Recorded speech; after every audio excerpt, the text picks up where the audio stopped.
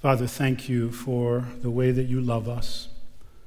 And one of those best ways, one of the wonderful ways you love us is by giving us your word, this dear book. Lord, I pray as we open it up this morning that you would speak to us. Would you use the preaching of your word to get done what you want in our hearts today? Lord, you know everything that you intend this morning for every one of us, every person here. And so, God, we just come before you and say, help us, Lord Jesus. Amen. Well, some days ago, I read these words. An old man takes a worn book off the shelf. He handles the volume gently, careful not to disturb the fragile binding, while returning to his favorite chair, glasses perched on his nose. As he slowly turns the yellowed pages, his eyes rest on the grandchildren, who lean in with anticipation. Behind them, a fire crackles on the hearth. It's less than 2 weeks until Christmas, but at Grandpa's house, these words usher in the official beginning of the season. Let me tell you a story. They know the story, but they want to hear it again. The children relish these moments every year. Sure, they love the lights and the presents and the Christmas cookies, but these moments in front of the fire with Grandpa, this is the heart of Christmas. I read that and I thought, now that I'm about to be a grandpa, I should do that. So,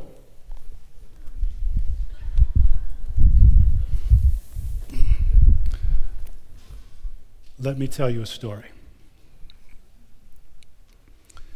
In those days, a decree went out from Caesar Augustus that all the world should be registered. This was the first registration when Quirinius was governor of Syria, and all went to be registered, each to his own town.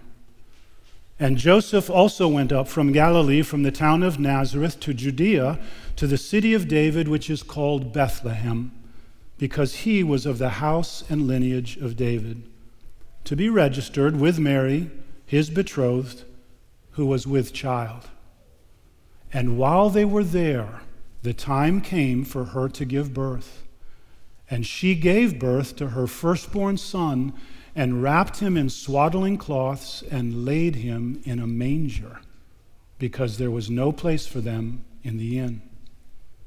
And in the same region there were shepherds out in the field, keeping watch over their flock by night. And an angel of the Lord appeared to them, and the glory of the Lord shone around them, and they were filled with fear. And the angel said to them, "Fear not, for behold, I bring you good news of a great joy that will be for all the people. For unto you is born this day in the city of David a Savior, who is Christ the Lord. And this will be a sign for you. You will find a baby wrapped in swaddling cloths and lying in a manger." And suddenly there was with the angel a multitude of the heavenly host, praising God and saying, "Glory to God in the highest, and on earth peace among those with whom he is pleased." When the angels went away from them into heaven, the shepherds said to one another, "Let us go over to Bethlehem and see this thing that has happened, which the Lord has made known to us." And they went with haste and found Mary and Joseph and the baby lying in a manger. And when they saw it, they made known the saying that had been told them concerning this child, and all who heard it wondered at what the shepherds told them. But Mary treasured up all these things, pondering them in her heart. And the shepherds returned, glorifying and praising God for all they had heard and seen as it had been told them.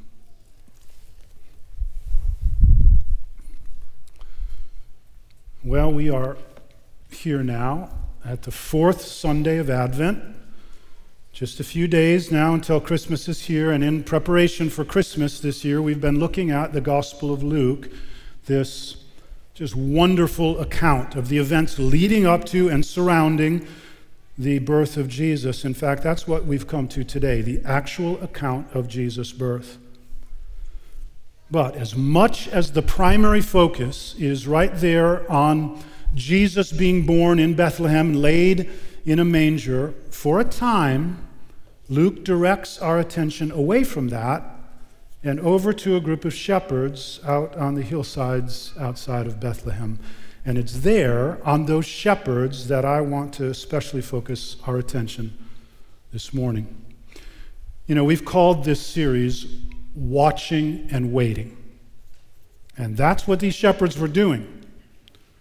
But they are just watching over the flock, and they're just waiting for the morning to come. They are not self-consciously looking for the fulfillment of God's promises like Zechariah and Elizabeth were, or like Simeon and Anna, who we'll meet next week, were. No, these shepherds are occupied with their very simple, rustic life, and yet we have so much to learn from them. There are things here in this account of the shepherds that God wants us to notice this morning. He wants us to learn. He wants us to incorporate into our lives. Yes, the main thing is what God is doing in that birth. But there are things for us from these shepherds, important things, good things, things that will really help us as we seek to figure out and live out our lives. You know, I was thinking this past week, as we walk through these accounts of the Christmas stories, with whom do you most identify? Maybe for some reason you might identify with this person or that person in the Christmas story, but when I think about all of the different ones involved, Zechariah and Elizabeth, Joseph, Mary, the angels, the wise men, Herod, I think the greatest, the closest parallel to us is these shepherds. It's the shepherds, right?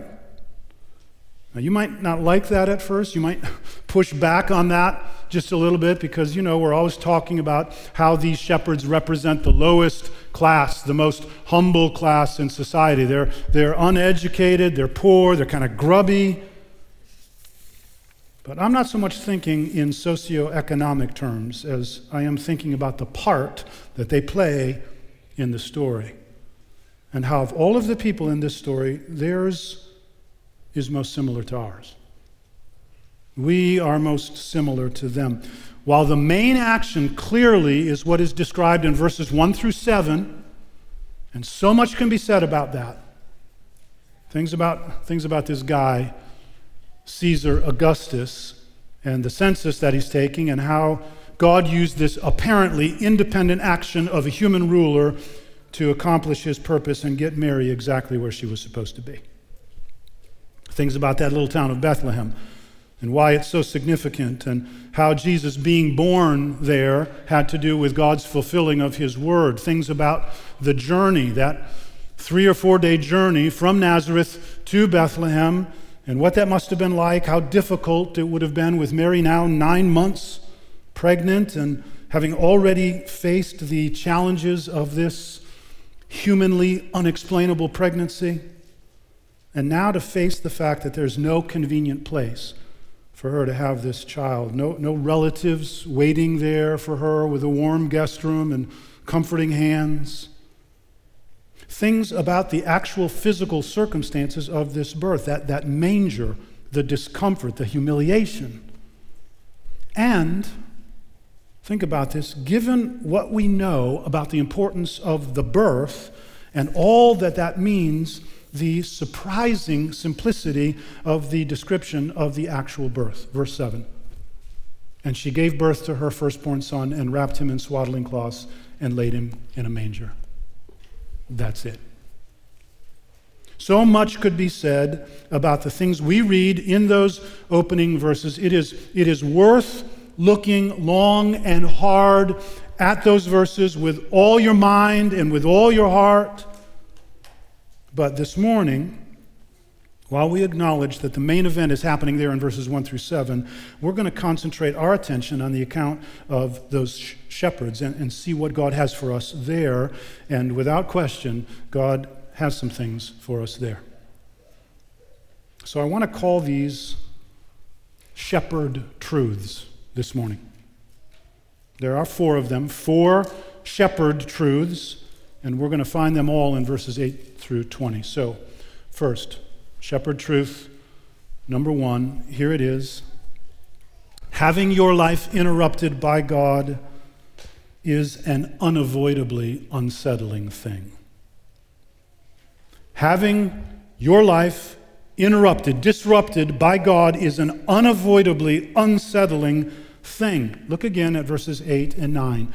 In the same region, there were shepherds out in the field keeping watch over their flock by night, and an angel of the Lord appeared to them, and the glory of the Lord shone around them, and they were filled with fear. It is a fearful thing to have your life invaded by God. When God breaks into your life, it's more than just a little bit disrupting. I mean, here are these shepherds. They're just ordinary guys doing their not so glamorous jobs. They're probably just trying to get comfortable that night after another uneventful day, anticipating another long, probably chilly night, wrapping their blankets around themselves, trying to find, a comfortable position. The quiet of the night, punctuated only by the occasional bleating of those sheep, and then all of a sudden, an angel is standing there among them. And the sky is all lit up, like some huge firework just went off. I mean, these guys, they're just ordinary shepherds. Who knows if anything really interesting or really exciting had ever happened in their lives before? And now there's an angel there talking to them, and everything is all like super bright, and they're wondering, what is going on? And the angel is saying these crazy things about a baby born for them, and he's right over there, and he's what? Lying in a manger? You might want to close that door, maybe. It's going to be distracting to me if nobody else. I've never heard myself preach like that before. Thank you, by the way. And then, as if that's not enough, all of a sudden, there's angels everywhere. Luke tells us a vast multitude of angels. I read one commentary this week where the author said, I think every one of God's angels was there because this was the most amazing event that had ever happened in the universe. So just imagine all of the angels in heaven with God announcing to them that he's going to send an angel down to let some shepherds know, and all of the rest of the angels kind of looking at God like, can we go? And God saying, all right, you can all go. All go. Angels from horizon to horizon, it must have been just absolutely spectacular. The sky filled with a visible display of the majesty and the power of God. And here is this private presentation of the glory and the purpose of God to these unsuspecting shepherds, the angels announcing to them that something really extraordinary was happening in their little corner of the world. It's unsettling. But listen, this being interrupted by God is not unique to these shepherds. This is what God does with people. Now, granted, this is unusual. This is special. But over and over again in the Bible, we see God breaking into people's lives, and it's always disruptive. Friends, make no mistake, God is disruptive. I think about the Apostle Paul out there on the road to Damascus when God knocked him off his horse and his life was forever changed. Or I think about Lydia in the book of Acts. The Bible tells us that God opened her heart. No great drama there. God simply opened her heart and her life was never the same. You see, God intends things for us. He intends change. First, this great fundamental change from death to life, from darkness to light, and then a life of change. And he's doing it all the time. And it's not just in the Bible. I mean, history is filled with the stories of people's lives being unsettled and disrupted by God. I think about St. Augustine. I think about C.S. Lewis. I think about Charles Colson, these testimonies that we know of. And then I think of the fact that this church is filled with stories. Every one of you who has come to Christ, your life has been disrupted. The life you were living and that you otherwise would have lived were it not for the interrupting grace of God. I often think about this. I imagine you do too, of what my life would be like, what your life would be like if God hadn't intervened. Shepherd truth number 1, having your life interrupted by God is an unsettling and disruptive thing. Second, shepherd truth number 2, when your life is interrupted by God, the best thing to do is respond right away. When your life is interrupted by God, the best thing to do is respond right away. Now, when God interrupts your life, you're going to respond somehow. What I'm saying is the best thing to do is to respond rightly, wisely, appropriately, as God desires you to respond. Look at these shepherds. God sends them this message, verse 10. And the angel said to them, "Fear not, for behold, I bring you good news of a great joy that will be for all the people. For unto you is born this day in the city of David a Savior, who is Christ the Lord. And this will be a sign for you. You will find a baby wrapped in swaddling cloths and lying in a manger." Did you hear that in verse 11? For unto you is born this day in the city of David a Savior. What is that? Listen, if you have ever sinned against God, you need a Savior. Which is to say, we all need a Savior. And we know this. Our conscience bears witness to that. And when the Bible says, like it does sometimes, all have sinned and fall short, it's simply saying something our conscience already knows. We need a Savior. Only God can forgive sins against God. And God, in his great love, has made a way for us to be forgiven. God made a bridge. He made a way for us to be back in relationship with him. He sent his Son. He took on our humanity, and as God in that humanity, he deals with our sin problem completely by taking our punishment for us, so that when we put our trust in him and what he's done for us, there is forgiveness, full and free. There is restored relationship with God. There is salvation. There is a Savior.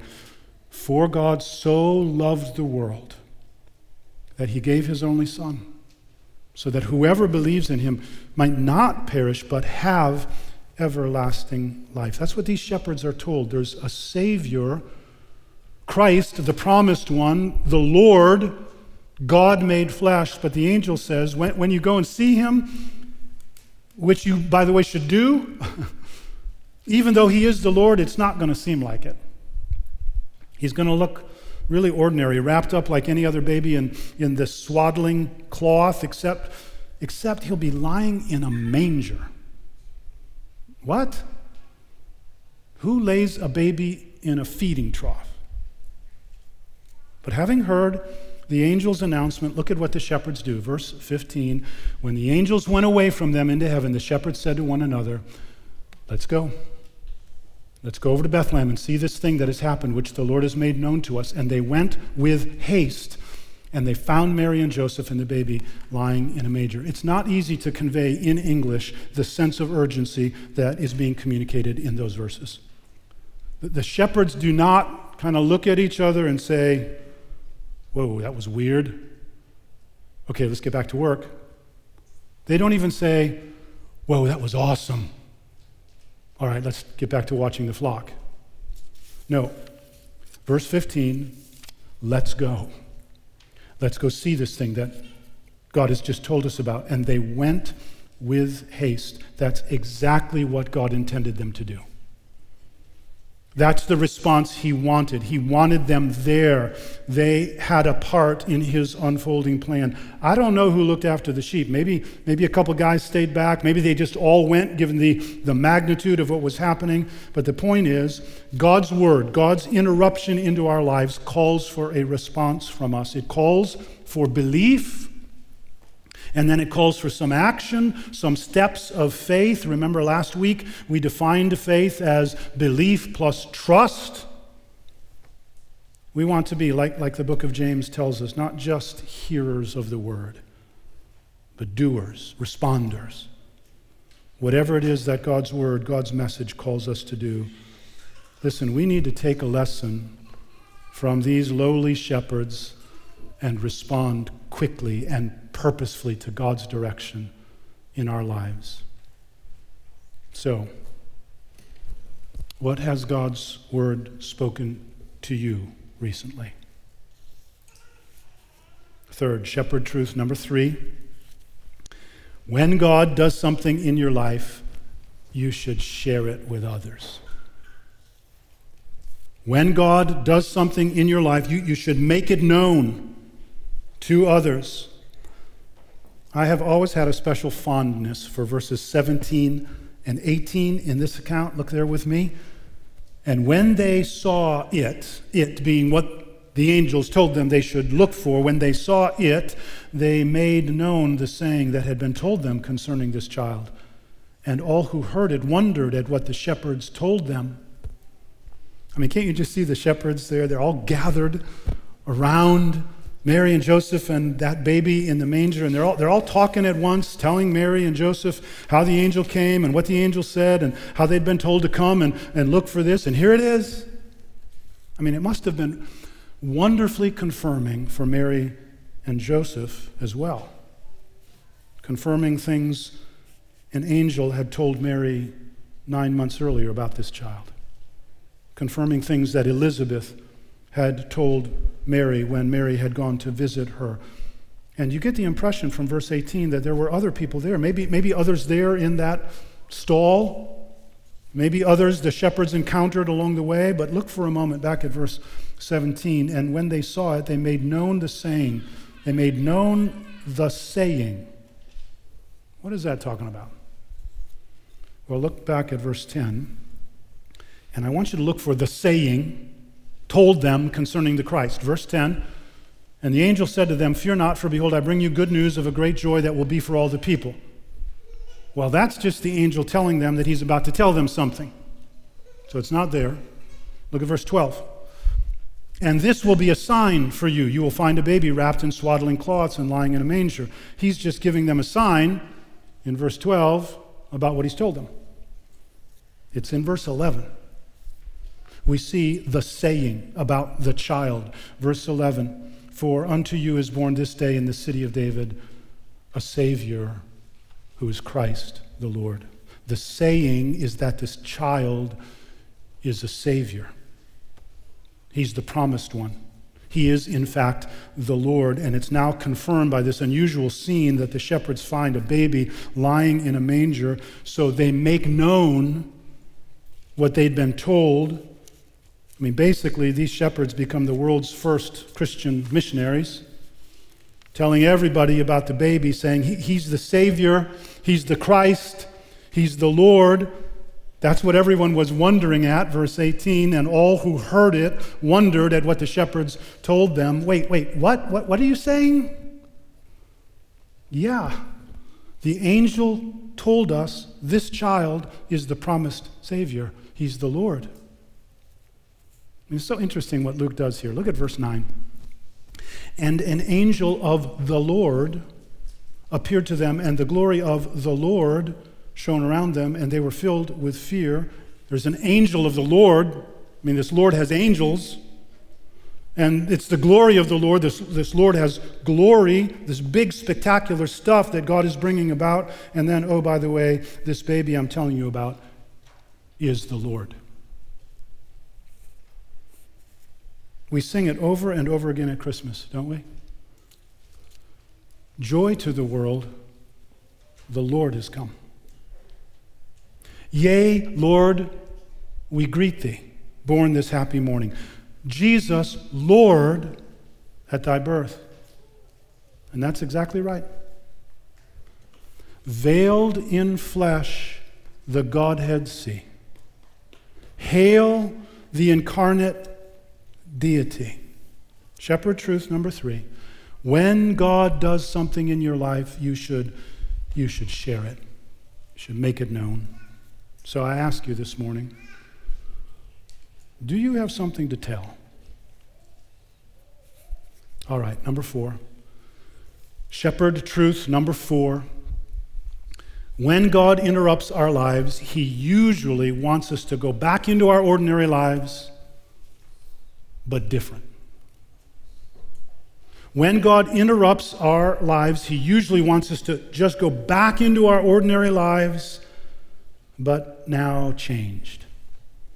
Look at that last verse, verse 20. And the shepherds returned, glorifying and praising God for all they had heard and seen as it had been told them.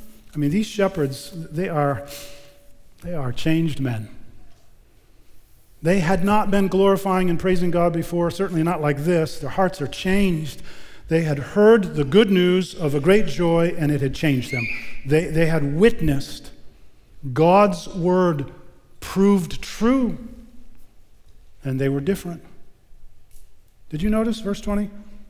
The shepherds returned glorifying and praising God for all they had heard and seen as it had been told them. What they heard from that angel out on the hillside, what they saw in the little town of Bethlehem, which was exactly as it had been told them. Listen, when God invades our lives, he intends change, and he wants us to live out that change back in our ordinary, everyday lives. And I've wondered a little bit about how this might apply to us, even in the midst of our very current situation. Maybe God has met you during these past months in some unusual way. Maybe he's been trying to interrupt your life and get something through. You know, we talk about how eagerly we want to just get back to normal, but as much as we want that, we do not want to miss whatever God might be trying to get done and get through to us. We do not want to go back to normal exactly the way we were before, unchanged. Something significant has happened, and nothing gets wasted in God's economy. And hopefully some layer of growth has been added in our lives during these past months so that when we do get back to normal, we'll be different. Friends, you know this. God is always at work. I remember during my high school years, there was this thing that was kind of going around among Christians. People would wear this pin, and it just had a bunch of letters on it, and the letters were PBP GINFWMY, which stood for, please be patient, God is not finished with me yet. Which was taken from that verse, Philippians chapter 1, verse 6. He who began a good work in you will be faithful to complete it, to bring it to completion. So what's the point? As God interrupts and is at work in your life, in small ways, in grand ways, we still have to live our ordinary day-to-day lives, but God forbid that we should remain unchanged or just go back to business as it was before. When God interrupts, he intends for us to take whatever he's brought into our lives and let that now shape our day-to-day ordinary lives so that there's growth. The shepherds returned back to their not-so-glamorous jobs, back to their fields, but they were different men. Well, there you have them. 4 shepherd truths, but let's not forget that this life, this growth, is a big reason why that baby came. He is a Savior, rescuer, redeemer, and he is Lord, all-powerful God. He came to rescue and to rule. And these shepherds, they help us see that. So we need, as I said before, we need to look long and hard with our mind and with our heart at what God is saying to us here. This Jesus came to save us and to lead us into life such that for those who are in Christ, he now supplies everything necessary for us to grow more and more into the fullness of this new life that he gives. And so we say, glory to God in the highest. And a Merry Christmas to you all. Let's pray.